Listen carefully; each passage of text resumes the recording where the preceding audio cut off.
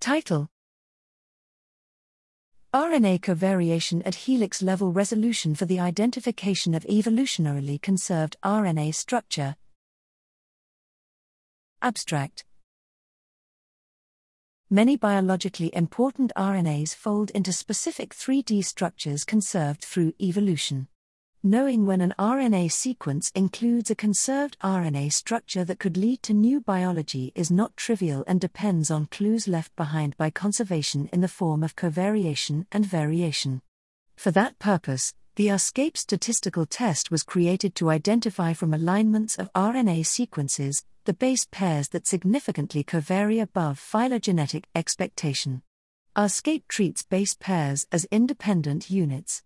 However, RNA base pairs do not occur in isolation.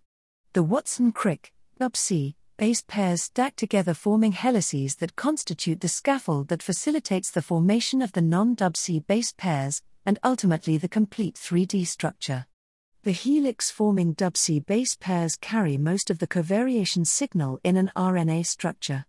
Here, I introduce a new measure of statistically significant covariation at helix level by aggregation of the covariation significance and covariation power calculated at base pair level resolution.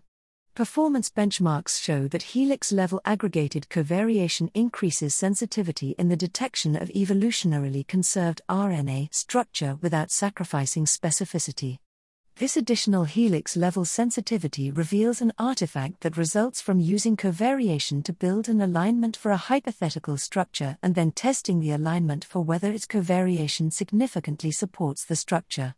Helix-level reanalysis of the evolutionary evidence for a selection of long non-coding RNAs, uncRNAs, reinforces the evidence against these uncRNAs having a conserved secondary structure. Availability: helix aggregated E values are integrated in the ESCAPE software package, version 2.0.0.p and higher. The ESCAPE web server edilab.org/escape includes a link to download the source code.